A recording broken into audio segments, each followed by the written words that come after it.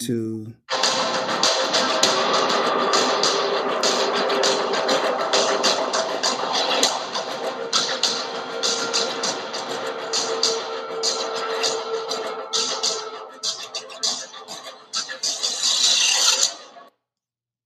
Hey, folks, this is Jeff Frye. Welcome to the She Gone podcast. We're doing two guys in one day. We've already completed Jeff Cirillo a few minutes ago. Today we have a special guest, Mr. Mike Cameron. Cammy played 16 years in the major leagues for the White Sox, Reds, Mariners, Mets, Padres, Brewers, Red Sox, and Marlins. Damn, man, that's a lot of teams, man. And then 1,955 games played, 1,700 hits, 278 homers, 297 stolen bases, 3 Gold Gloves, and he was regarded as one of the best all-round center fielders in the game during his career. In 2002, he became the 13th player in Major League history to hit 4 home runs in one game. I think I hit 4 home runs in 1 month one time. That's good. He's one of 22 players in the history of the game with more than 250 home runs and 250 stolen bases. So incredible career and great guy. I had the privilege to play golf with him way back in the day with Ryan Franklin in Arizona and really got to know him, and have always thought very highly of Mike Cameron, and I'd like to welcome him to the show. What's up, Mike? what's going on, Jeff? How you doing, Fry Daddy? I'm doing good, man. And, I'm just attacking those hitting gurus all over social media every day. Yes, I see. I see. Yeah, they need it, Cammy, because you see some of this garbage these guys are teaching, and ain't no way anybody ever taught us to hit that way. No, some of the stuff that's going on now is definitely I don't know what way it's trending, but I think I made it perfectly clear. Would love to see some of these guys get out there when I go to the fantasy camp and see them put some of this stuff to action instead of a cage all the time. And off a tee. I mean, I've never seen one of Yeah, these guys hit a moving yeah. ball. Literally a moving ball. I want to see it. Yeah, I know, man. It's crazy, crazy, crazy. with a full size bat, because most of the time I see him hitting off a tee with a half bat. Yes, all the time. Majority of the time, it's always something, some type of slide pad gimmick or whatever it may be. Hey, like I guess some of these things, obviously me being involved in the game now, with a kind of a player development role with the Mariners. I get a chance to see some of this stuff, and they use some of these little tidbits or whatever, but most of the time, man, guys are not using this stuff um, in cages and practice in the games. They do certain drills or whatever, but the stuff that I'm seeing today is just really uniquely crazy. And big leaguers really don't have enough time to do some of this stuff that a lot of these guys are training guys to think that that's going to get them an opportunity to play big league baseball. That's what's kind of like, or just an opportunity to play, you know, college or upper level baseball. The game is not designed to allow certain things to happen, and when you wonder why you fall short, and it's because you're doing so many crazy things. Because you start getting to big league baseball, the movement, the last 2 feet of the movement will change the direction on a lot of different things. Everyone wants to be, as we always see on here now, we promote three guys that they say everybody hit tanks, home runs, or whatever it may be. Um, it is Mike Trout and Aaron Judge, Bryce Harper. and Bryce Harper. Yep. There's so many guys that are able to do it many different ways.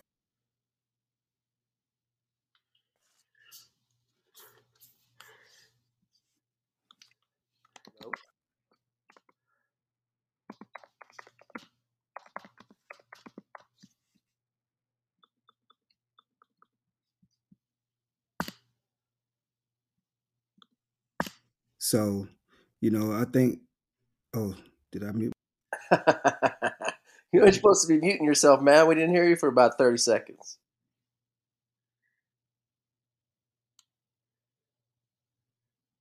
Am I back on? Now you're back, Mike. No more Oh mute. my goodness. I'm just sitting up here just running my mouth and I look in the corner over there. I'm like, I'm on mute. Jesus. But I don't know where I left off, Jeff, but I was just saying, like, Frank Thomas was one of the most elite power hitters, and, a lot of these guys, the way they're teaching guys to dump the barrel and try to swing up through the zone, you can't do it. You can't do it. Um, I haven't seen it work yet. Um, the top of the strike zone is being exploited more than anywhere else. But a certain number of guys are still, understanding how to get to that pitch because of the way they train to do it. It means short and quick to the baseball, and working out front a little bit. Is how you get to certain pitches or whatever. You can't do anything dumping anything behind you, but hit the ball straight up in the air. And I made a living catching balls that go Yep. however feet you want to put it up in the air, because it don't have any distance, no travel behind it. So, Yeah. Yeah. it's just unique. It's crazy to me because I mean I still watch a lot of Major League Baseball. I love the game, and I've never seen so many non-productive outs in my life. Just lazy fly balls, pop-ups on the infield. When I know, at least for me, Cammy, I was not supposed to hit the ball in the air very often. Okay, maybe if I need to get a guy in from third with the infield in, it would benefit me to hit a fly ball to the outfield to get a sac fly. But for the most part, I was trying to hit line drives and ground balls and keep the ball out of the air. With the runner on third and the infield back, I'm not hitting the ball in the air. I'm hitting a ground ball up the middle and getting that run home. If it gets through, that's a bonus. But I see watching the games now, it's just like lazy fly ball, can of corn, pop up. And I think it's all because everybody's trying to lift the ball and swing under it. Yeah, I mean, I think guys are going to do that.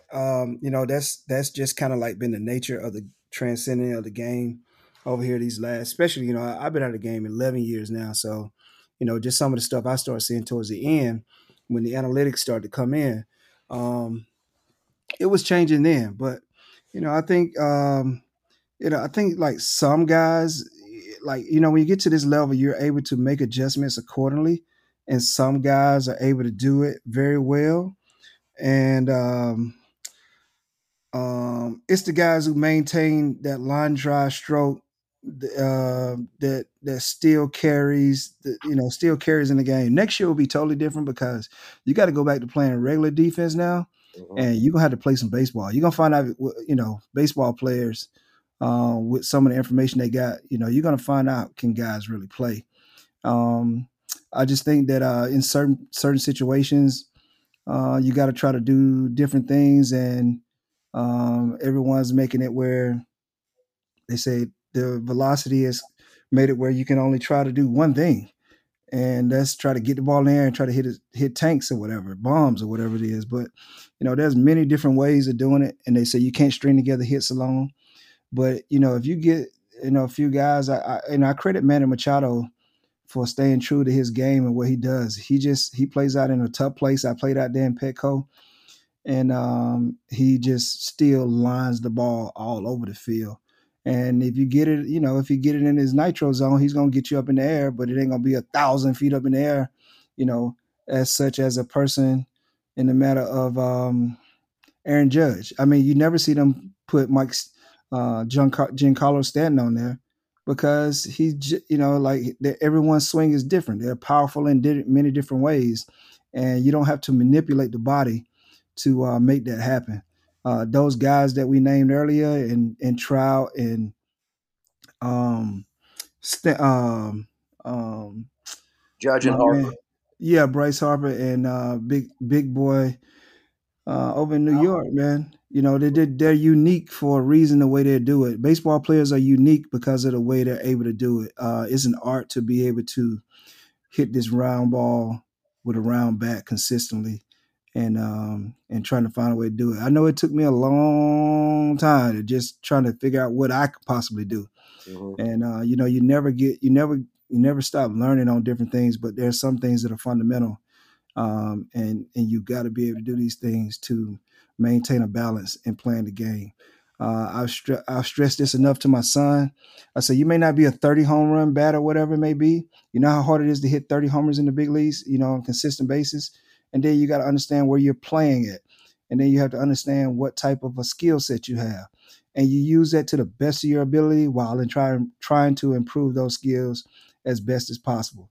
If you're not going to be able to hit 35 balls out of the ballpark all the time, then you better be able to do something special with the bat because they don't just keep people up there just for the heck of it. And, which that could be kind of the irony of a statement right now. But, you got to be able to do something special to be able to stay in the big leagues, big league level to play the game right now. Right. And the three guys you mentioned, Trout, Harper, and Judge, um, are the guys that these guys are unique, man. These Yeah. guys are special players, and they can do things that most people on the planet cannot do. So my problem with a lot of the teaching that's going on, a lot of this social media stuff, is that we're trying to teach young kids who are just learning the game to lift the ball in the air and try and swing like these guys, and it's going to create a lot of failure Yeah. at younger ages, and these kids aren't going to have fun. It's no fun to play baseball if you're not having any success. And so, I mean, everybody I've had on here, uh, Cirillo, Reggie, Gary Gaetti, Will Clark, um, everybody, and Larry Bowen, everybody talks about what they were taught when they came up, man. Line drive stroke, working down through the ball, finish high. That's what we all learned. And Yeah. now all of a sudden that doesn't work anymore. That's a bunch of garbage because I see the guys who are still having success are still doing that. Most definitely. I mean, you, like, I just think the narrative of the message is being changed. But as you see year in and year out, the teams that have the really good hitters, you're gonna have some swing and miss guys in your lineup, but you just take a team like the Houston Astros. They hit bombs, they do everything, they get on base, they walk, they don't strike out much. And they're missing a guy in Michael Bradley. Yeah. And they're still being very, very efficient, and they give themselves a great opportunity to win. That's why they've won 100 games, three out of the last 5 years or something like that, maybe four, because they have these efficient guys that are able to put the bat on the ball, and that's missing a lot of times. And it's one thing, to swing and miss, but especially when you got people on base, when you start moving people around, to give yourself a chance to get an easy run off of a probably elite pitcher. And the one thing that hasn't changed to this day, you got to get on base, you got to get moved 90 feet across, and you got to be able to score runs to win ball games. And that is formula number one, as much as pitching and defense is. You got to, in order to win ball games, you got to find some guys that are able to do certain things in your lineup to make your team, to give your team a better chance to win. And then sometimes you get the anomaly of, just teams that really slug, hitting the ball out of the ballpark a lot. But as we saw, when the Yankees come into play, um, it goes south when you start facing that elite pitching. It can win you one game here or there where it may be, as we saw Cleveland scrap it out to the end with the Yankees or whatever. But at the same time, man, the reason why Cleveland was in that position, it was because they're tough. They're tough to defend. They're hard to beat because they continue to put the pressure on the defense, no matter if you shift it, whichever way you want to shift it. But when you start putting that bat on the baseball, man, it makes the defense run around, and guys are still human, no matter how much analytical data you give them. Sometimes the ball is going to be hit in certain places, and you gotta make a play. And when you're able to have those type of guys on your team, it makes it a lot easier for the offense not to get stagnant, and also to be able to move guys around, on the diamond to score runs and to win ball games. Yeah, and that's the way that when we came up, that's the way the game was played. When you come up to the plate, You got to know the situation. You got to know the score. If it's a tight game and we got the tying run on second with no outs, your job is to at least move him to third. Sure, you want to Yes. drive him in, but you want to move him over for Frank Thomas or whoever's Yes. behind you, so he can get that easy RBI, that ground ball. And you know, Frank Thomas, one of the best hitters I ever played against in my career, and I knew Frank. He didn't strike out a lot. No. Frank would damn sure hit a ground ball at second base with a runner on third when he's down the count to at least get that run home. And he knew how to drive in runs. And now I'm hearing that RBI is just a circumstance of where you hit in the lineup. And I Yeah. hear that. Yeah. Yeah. The whole configuration of the lineup has changed also now. Number two guy used to be a guy who could see some pitches, foul off some pitches, put the bat on the baseball, have a real competitive, tough at bat. And now it's more they put the number two hitter as the best hitter on the team to give him more opportunities to come up throughout the game. But at the same time, when you have a consistent lineup like that, you can have certain guys and still go back with some of the natural lineup changes that's taking place now. It's just so many different aspects to how they configure lineups now, which is crazy because most teams don't have but probably four, maybe five legitimate guys that can go out every single day and do it. So when I play, you may have 6, 7, sometimes 8 deep in a lineup. I think about some of those old Yankee teams. I think about some of the old Cleveland teams that I used to play against, the old Texas teams. So you just there's many different aspects to how you can try to configure your team and to be able to win ball games consistently.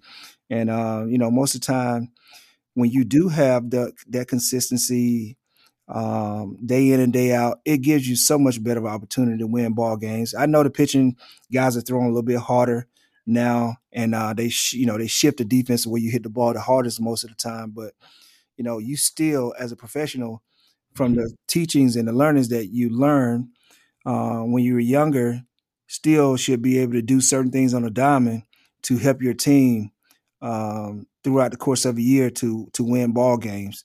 And when you are able to do that with people on base, it makes you that much more dangerous over the course of a season. Right. And I mean, you mentioned the configuration of the lineups. And we have the guy who led all of baseball by 20, I think, home runs. Yeah. Aaron Judge hitting leadoff.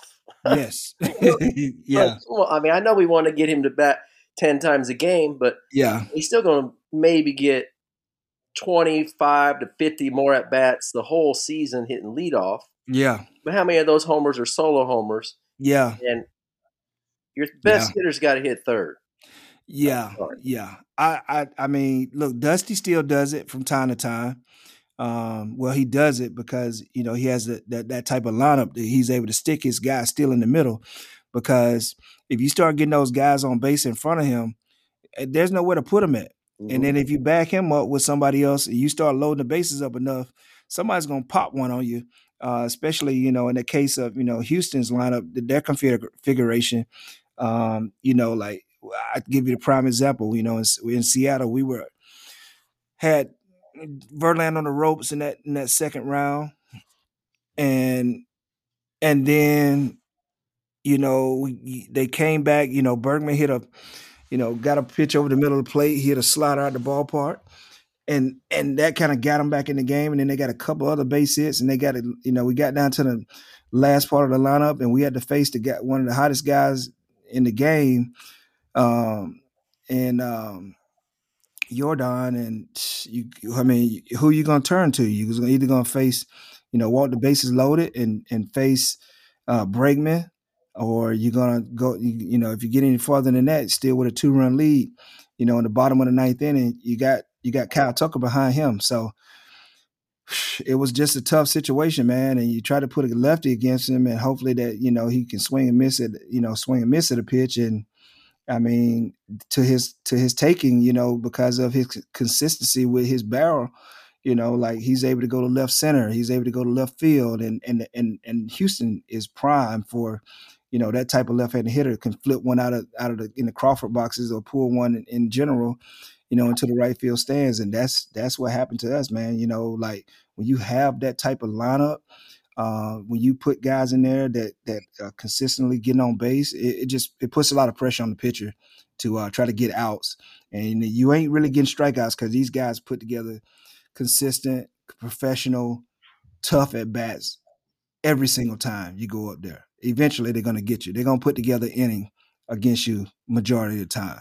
Yeah, and Jordan, I mean, that dude's a beast, and I see the hitting gurus on social media like to claim that Jordan's doing the HLP like Aaron Judge, and I'm like, but if you I don't don't. see, if you don't I, see it, Cammy, we can't help you. And I'm like, yeah, I'm I looking don't even at know it what. now, I see don't even know the difference. What is HLP? I mean, what high is that? level pattern. Uh, I don't get it. Like I just don't get. I don't get all of it. I don't understand it. Your swing is your swing. You can improve your swing. You can hone your swing. You can get better at it. You can increase, strength, and you can do these different things. But I think like every guy, at one point in time had to have a high level swing pattern to make it to this elite level and be able to stay there. So that just I just that like I just think that there's so many. If we all were 6'7", 280 pounds, and that can run, 4.5 40, and I like Aaron Judge, then I would say we all do what Aaron Judge did, but we can't, and you can't do that because your body types and your body structure biomechanically won't allow you to do those type of things, no matter how high level swing pattern you try to get every single pitch up in the air like that. Yeah, I wonder what Lou Piniella would have said to Joey Cora if he come in there trying to hit fly balls. Joe Cora wouldn't have played as long as he did play because that doesn't fit the mold that he does. No. There. I tell my son this all the time. I said there's probably you may have in a given good year. I'm kind of dating back, I guess. You may have 3 or 4 guys that can hit 50. You may have about 9 or 10 guys that can hit 40. You may have about 30 guys that can hit, you know, 30 to 35 homers. And then you got a bunch of people that can hit 20 to 25 homers. And then you have your teams and your 10 to 15 guys. I mean, everyone, and then is normally like those small numbers. You're not going to get there. So you got to find out another way to be able to be efficient with your game, and that's driving the ball, hitting doubles, and that's still like slugging also. You always, as you get older, learn how to get take chances and get the ball up in the air, to hit the ball at the ballpark, as I did as I got older and in my career and everything, when to learn how to take chances and when to stay with my strength. One of my strengths that I kind of got away from was I was able to hit the ball out of the ballpark to right field, and that's one of the most comforting things that you can do, because if you consistently take that approach, that's going to allow you to have much better success. It's going to allow you to see the ball longer. It's going to allow you to be able to be more efficient with pitches in the strike zone and recognizing balls that are out of the strike zone. Yeah, and I'm glad you mentioned that because I was fortunate enough when I played for the Red Sox in the late '90s to play with Mo Vaughn, and Yeah, I mean Mo is a beast, and every once in a while Mo would get in a little funk, and he'd come back in the dugout, and he'd talk to me. He'd say, "Man, what am I doing, Frito?" I was like, "Mo, you looks like you're pulling off, man." He goes, "Look at that green monster, dude. You can flick balls off that green monster. Stay back and drive it that way, and then they throw you off speed. You can turn on it." yeah, And yeah. I mean, this guy was so strong. He didn't have to hit a ball good to hit one off that green monster. And next thing you know, he's back locked in because he's thinking the other way, keep staying close and not pulling off. And he won an MVP when I was playing with him. And see a guy can hit like 340 with 45 homers and 140 RBIs. Literally. Not and he did strike out a lot. Yeah, He yeah, also but he walked walked a lot. so much. He walked a lot, and he was a guy that he got pitched tougher than I did or other Yeah, guys on the team.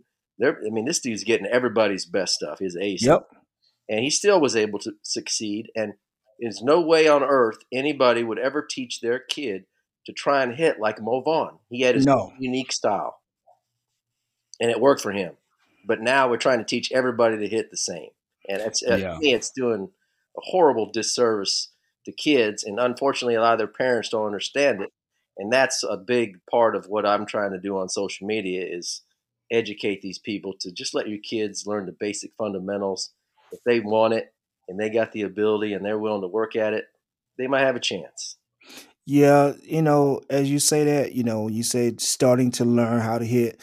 What the problem is, you're starting this stuff, teaching these kids at 6, 7, 8 years old, um, and knowing that the pitching is not the same. So you're not gonna be able to carry the same swing and some of the things I'm being able to see, the sliders, you don't really see sliders when you're, under the age of 10 years old. So I think even some guys now, 11, 12 are starting to throw sliders, and that's one reason why the Tommy John rate has gone up. But at the same time, these swings change because of the biomechanics of the body.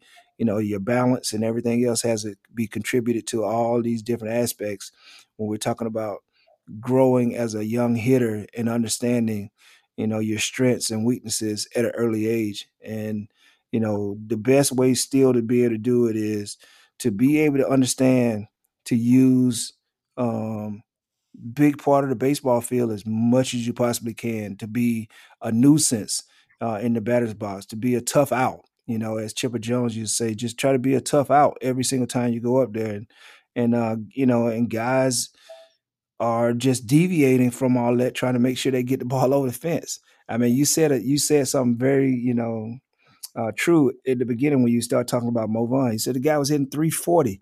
Like that is like one of the toughest guys you're gonna face. Whether he can hit homers out the ballpark or not, he's gonna do damage to you. But if a guy hitting, 330, 340 and driving at 150 something runs and still popping you 40 times, I mean, he's gonna be tough to pitch to regardless. So he's gonna get certain things to be able to do. Yep, yep. And Mo was man, one of my favorite teammates. He was a leader, and he went out there every day and gave it what he had. And I know you played with some Oh great yeah. players over the years, and I mean, who would you? I know I don't want you to. I don't want to put the heat on you right here, but who would you say was the best player you ever played with? Well, I played with so many. Obviously, the best all around player I played with was Alex Rodriguez. I know you're not really very fond of him, but his talent on the baseball field was Oh, it's above and incredible. beyond. I got to give him that, even though I'm not a fan. I mean, Yeah. that dude was incredible. Yeah, I just played with so many guys at so many different levels. I mean, like when I was with the White Sox, you had Frank Thomas, Robin Ventura, Albert Bell, even Harold Baines, just like real professional hitters. So I learned so much at an early age, because used to when I came to the league, it was shut up and watch Hmm. and learn in that matter. And then I went over to Cincinnati. Had Harold Morris and Sean Casey and Barry Larkin. I just been around a lot of great hitters. Moving from there, going to Seattle, playing with Edgar Martinez, John Olerud, Ichiro. Boom. Even Boney became a much better professional hitter, and David Bell. Like when I'm naming these guys, I'm just not naming them like high quality, big stat guys, but Stan Javier, Ricky Henderson, playing with guys that understand how to play the game itself. And leaving from there, going to New York, playing with Piazza, David Wright, and just learning, still learning, and then I started getting, start playing with some younger guys, and going to San Diego, playing with Piazza again, and Adrian Gonzalez. Even Brian Giles, just able to do so many efficient things on the baseball field. Then leaving there, going playing with Prince Fielder. I played with a really good group of guys in Milwaukee with Prince Fielder, J.J. Hardy, Ricky Weeks, Ryan Braun, I played with the old grouchy guy in behind the plate, Jason Kendall, professional hitter. He didn't have much power left in his body by the time he got when he got to Milwaukee, but he was good. And then ended up in Boston, man, and playing with Big Poppy and Adrian Beltre, Marco Scudero, Kevin Euclid, JD Drew, um, Victor Martinez. So there was just a numerous of guys that I got a chance to be around and see, even on in playing against the opponents, playing against those Yankees teams that were so good, man, for so long. It really ruined my chances of being able to play in any World Series because they were so good. We could never beat them. But it just, you learn different aspects when you play with guys that know how to put professional at bats together consistently on a daily basis, and you start to see what they do on a daily basis, and it just the continuity that they have when they show up every single day, and knowing that they have pressure on them because they're stars, Mm-hmm. and they just understand how to play the game in itself. Yeah, and man, I can understand how you can't name one of those guys as the best. Yeah, There's some pretty good I damn mean, players you play with. like literally, just playing with them, because I mean, the stuff that I saw Frank Thomas do is just crazy. I mean, this guy was hitting 350. He's winning batting titles and couldn't run. Edgar Martinez the same way. John Olerud couldn't run, but in consideration for batting titles because they walked so much and they never chased. Yep. I just couldn't. It was amazing. Then to see a guy like Ichiro who could hit everything.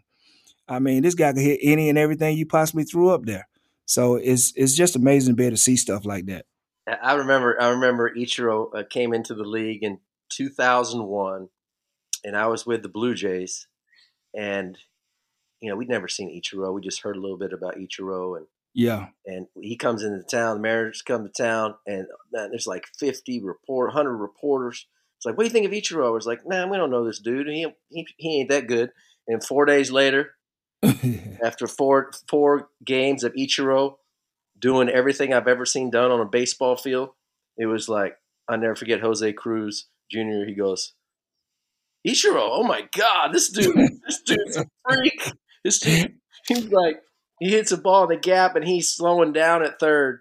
Uh, he's hosing dudes out at third from right field. He hits a two hopper to second and beats it out. It's like, I ain't never seen nobody do what this guy can do. Yeah, yeah, man. Like, he was special, man. His work ethic was probably more special than anything else I ever seen. The consistency that he had over the course of time, man, was just amazing in itself. He was my locker mate.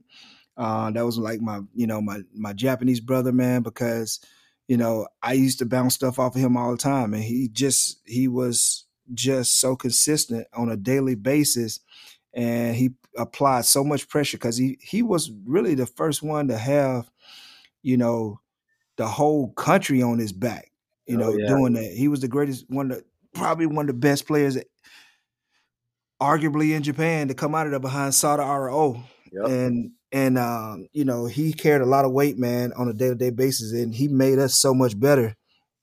I mean, we jumped from 91 wins to 116 after losing A-Rod at short because of Ichiro coming in and play, and just guys, just being able to kind of slide in after him, man, and just kind of took off. It was amazing. Well, One of the best things I had to happen to me was playing with him in the outfield. I only had to cover like a third of the outfield in because of having Ichiro out there. Was like me and him covered everything out there, man. It was amazing.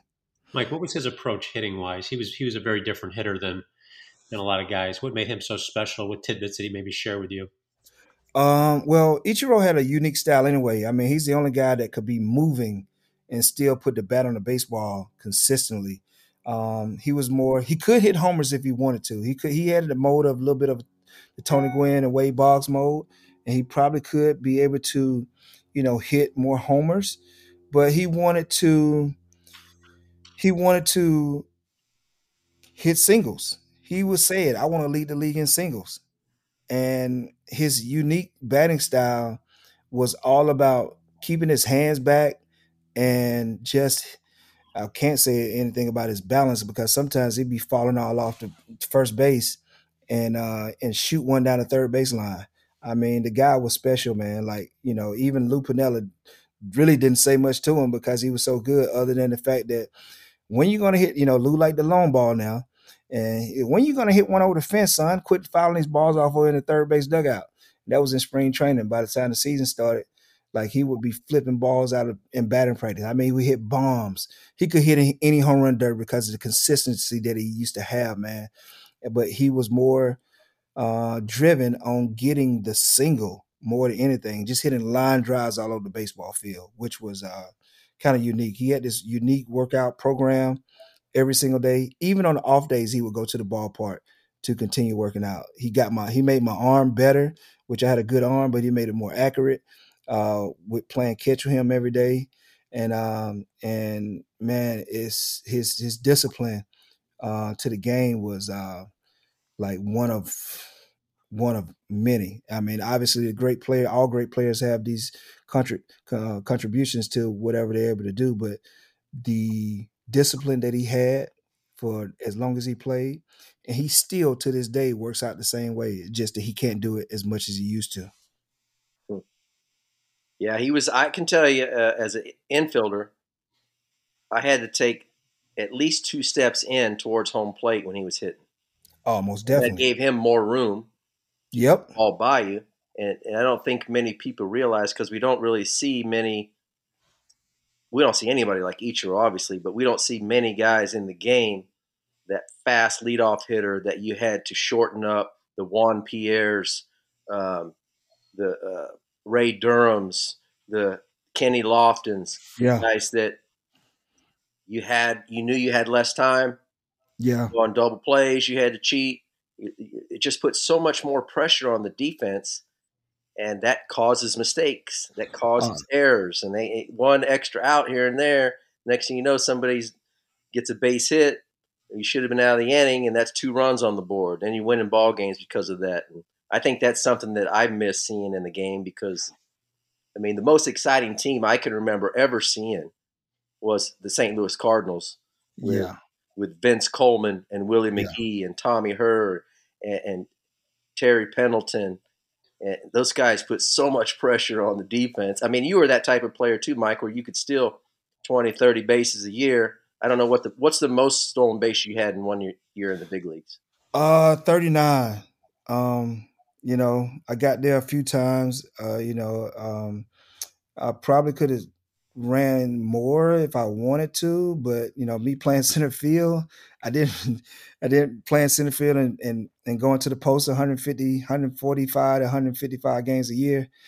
It takes a toll on you, man. But that's why I can't believe what Tim Raines and some of these guys, Tim Raines and Ricky Henderson, they used to do, run 175, 150 times over the course of a season. There's no way possible I could possibly do that. It's tough on I your mean, body, man. man, And Ricky always trust me. did the head first slide too. You know how that hurt. Yeah, diving back into first base, your shoulders, banging your shoulders, getting somebody like Rafael Palmeiro slapping you in the ribs.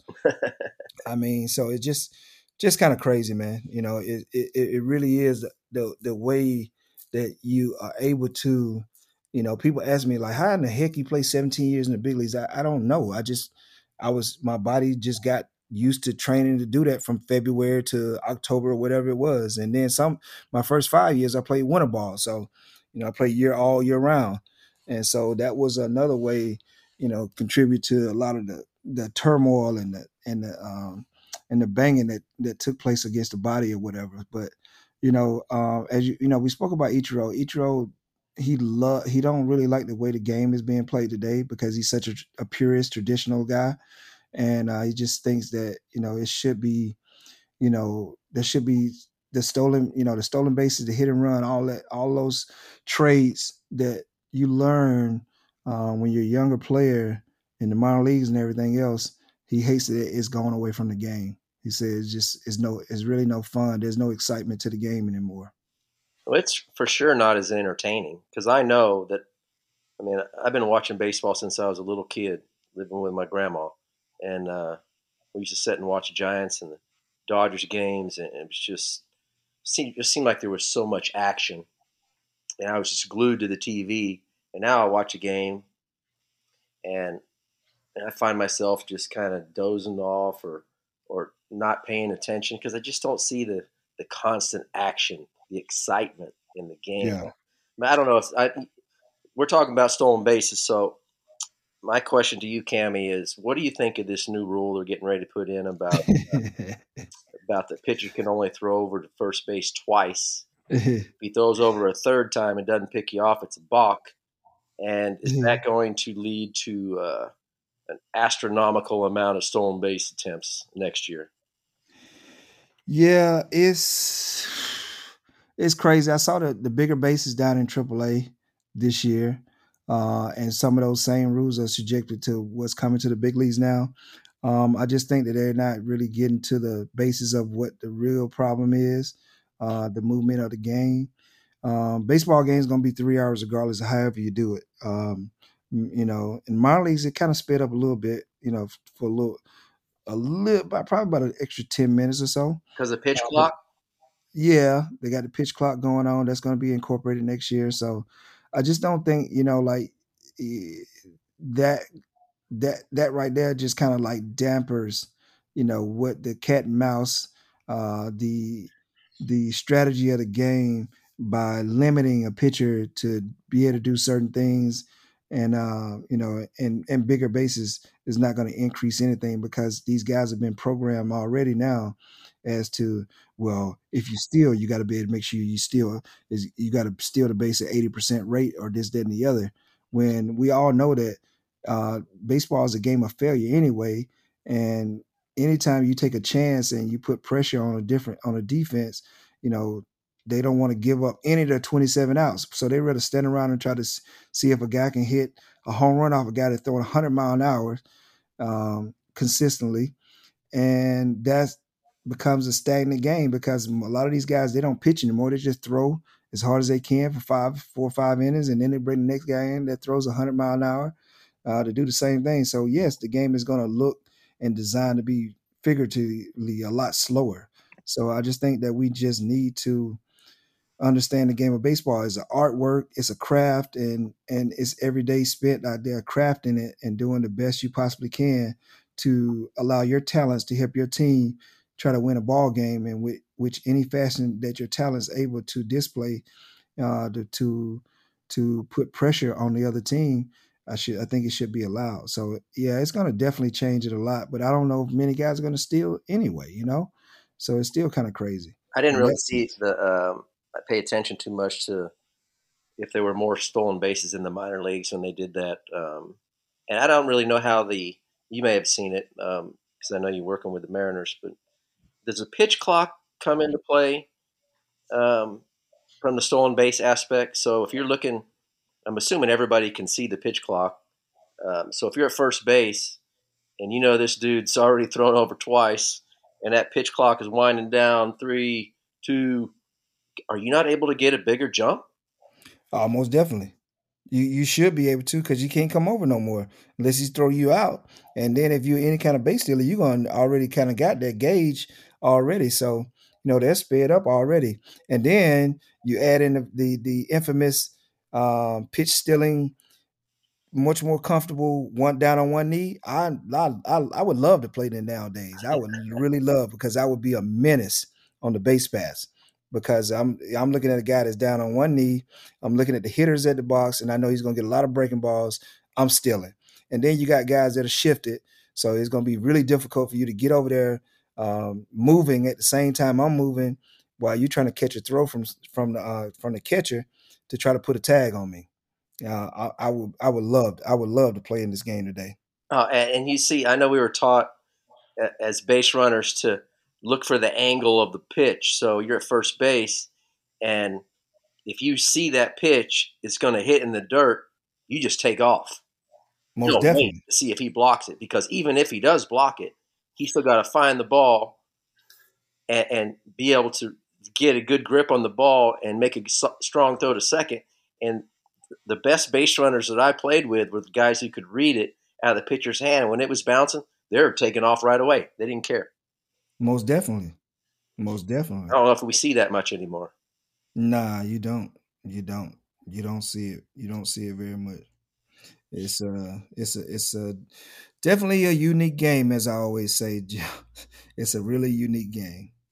Well, I wanted to. We won't keep you much longer, Mike. I appreciate you taking the time today, but I was checking you out a little bit on Google and Wikipedia, and I saw um, a little story about you when you were a young kid, and it reminded me of my childhood. So I moved in with my grandparents when I was 12 years old.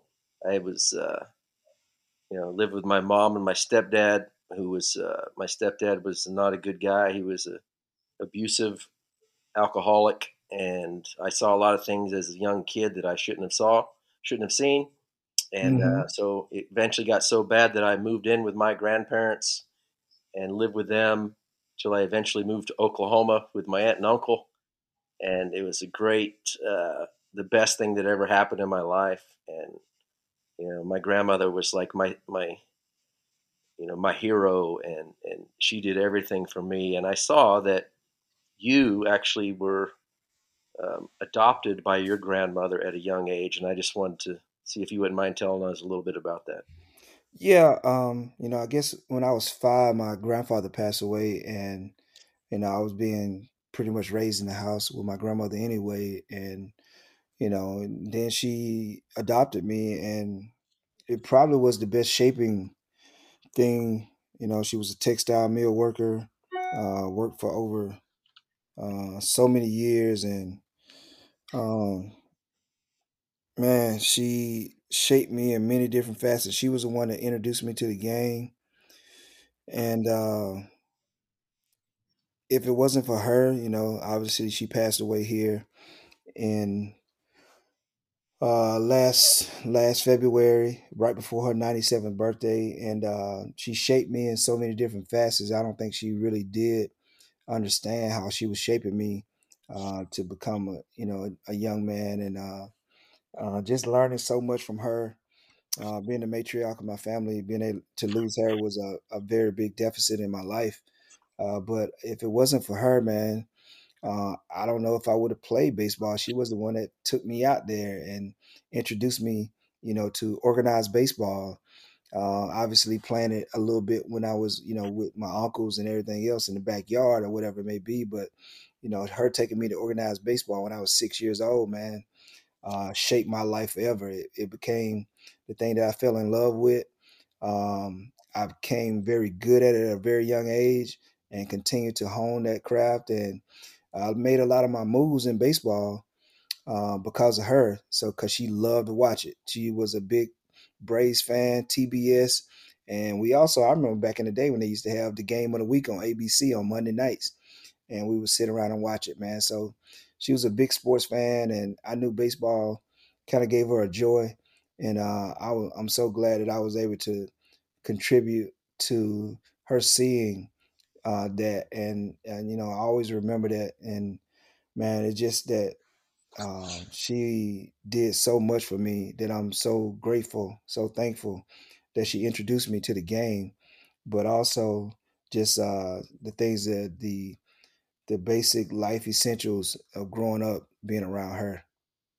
Yeah, I can imagine she was pretty proud the day you got called up to the big leagues. I'm guessing Yeah. she was your first phone call. Yeah, she still, wouldn't come to many. I had to force her to come out to Seattle, It when I made my first All-Star rains game. all the time there, man. Yeah, I had to force her to come out to Seattle, man, and to introduce her to that. And I tried to make sure, obviously playing out in Seattle on the West Coast, the games were really late, so she wouldn't really stay up and watch a whole lot of them. But, when I left Seattle, I was able to go to New York. I knew in choosing to go to New York at the time, if I couldn't stay in Seattle, she was going to get a chance to see me every night. And then I was going to get a chance to play in Atlanta 3 times a year for her to come up and be able to see it. So I'm forever grateful, in that aspect of that, being able to have that privilege of doing it. But she also, one strange thing when I was playing in Milwaukee and we were playing in Atlanta and I got kicked out of the game and I cussed the umpire out. She was talking, called me up and say, "Why are you cussing that man out like that? He just trying to do his job." I said, "Well, Grandma, I'm trying to do the same thing. So, I got more to lose than he does." So, That was the only time she really ever got on me about playing the game, and those are the things that I forever remember when we played it in Tampa. I used to rent like two charter buses, and they did it in Baltimore too, and had my whole family come down, and along with my grandmother, my uncle who stayed there with me, who taught me a lot about how to basically made me able to learn how to cook, clean, and everything else. I will never forget when I was growing up. I could hear his only voice I could hear was in the ballpark. When I was playing Little League, I would hear him, and that same thing happened when I would go play in Baltimore and Tampa. No matter how much noise was going on, I could always hear this guy in the background screaming and yelling. But I know it brought a joy to be able to take part of that, and to be introduced that to my family. Yeah, and that's one of the things I was most proud of was that when I made the big leagues, I knew that my uncle who taught me how to play, his friend who played a big part, my cousin who I played with out in the street growing up, and my friends I played little league with in high school, and all those people were proud and they were happy that their friend or their nephew or their cousin, is playing on TV in the major leagues, and like what a treat that must have been for them. But I was happy that I could provide that happiness for them, and I can tell you Almost. feel the same about your family. You got a big family, man. You got two buses. I don't. I think I'd be happy. Yeah, yeah, yeah. It was more extended in that part of it too. So you know how that goes. Oh yeah, yeah. I mean, one of my cousins, my closest cousins to this day, we have no relation whatsoever. Um, my uncle's cousin is his dad on my not on my mom's side, but you know what? He's my cousin. Yeah, yeah. Family's Very true. family. Very true, brother. Very true. Well, I tell you what, Cammy, I appreciate you taking the time, man. I'm glad we finally hooked up. We need to stay in touch. Definitely, You keep doing that definitely hard work. Friday. I watch your son. I wish him nothing but the best. That's what. Last thing I wanted to ask you: what's it like watching your son play on TV in the major leagues? You got to. Man, it's a joy, man. I become a mental skills coach and everything else, along with just the game itself. To have, a kid in the big leagues, man, is a joy because we know how hard it is to get there and stay there. And you don't want to wish that on no one's worst, nobody's worst, because it's so tough and it may not be the same. And I told him, I said, I don't understand the pressure that you're under, but I understand what you're going through, as a player. And so I try to be a dad and a coach all at the same time, and try to help him, but also allow him to learn what he is as a baseball player. And I told him from very early on when he first got drafted, I said, this is a journey, man, that is going to sometimes bring you to your knees. It's going to bring you the joy that you never felt before. But understand, man, it's a journey, man. So just try to take in as much as you can, learn as much as you can, and always know that when you step out on the field, somebody is there to watch you play. Don't let them down. Yeah, Just don't let them down. You can fail, but don't let them down in a matter where it causes you to have an embarrassment on the baseball field, where they question how you play the game. your And effort. so It don't take it that don't take talent to give effort, right? exactly, and that's my biggest thing. But I'm so happy for him. It's one of the very few father and son combinations to be able to do it. He's already had a few moments in the big leagues where we've kind of created some history moments and everything. So for him to be able to experience that is nothing but a joy itself, Joe. Well, that's awesome, man, and I'm happy for you guys getting to experience that. And once again, Um, thank you so much for taking the time. David, thank you for everything. And hang on for a little bit at the end, Cammy. And this is Okay. Jeff Frye with my special guest, Mike Cameron. Cammy was a five-tool player. I had, I think, two and a half tools. He was a Sometimes. five-tool player in the big leagues for 17 years, and he did a hell of a job. And he is one hell of a nice guy, too. So thanks again, Mike. No problem, Jeff. Always. I'm glad to be All right. on this nice podcast of yours, and continue the madness against the madness. You know I will, man. You know I will. I'm just getting started, Cammy. All right, baby. This is Jeff Frye signing off the She Gone podcast, and my special guest Mike Cameron. She Gone. Hey.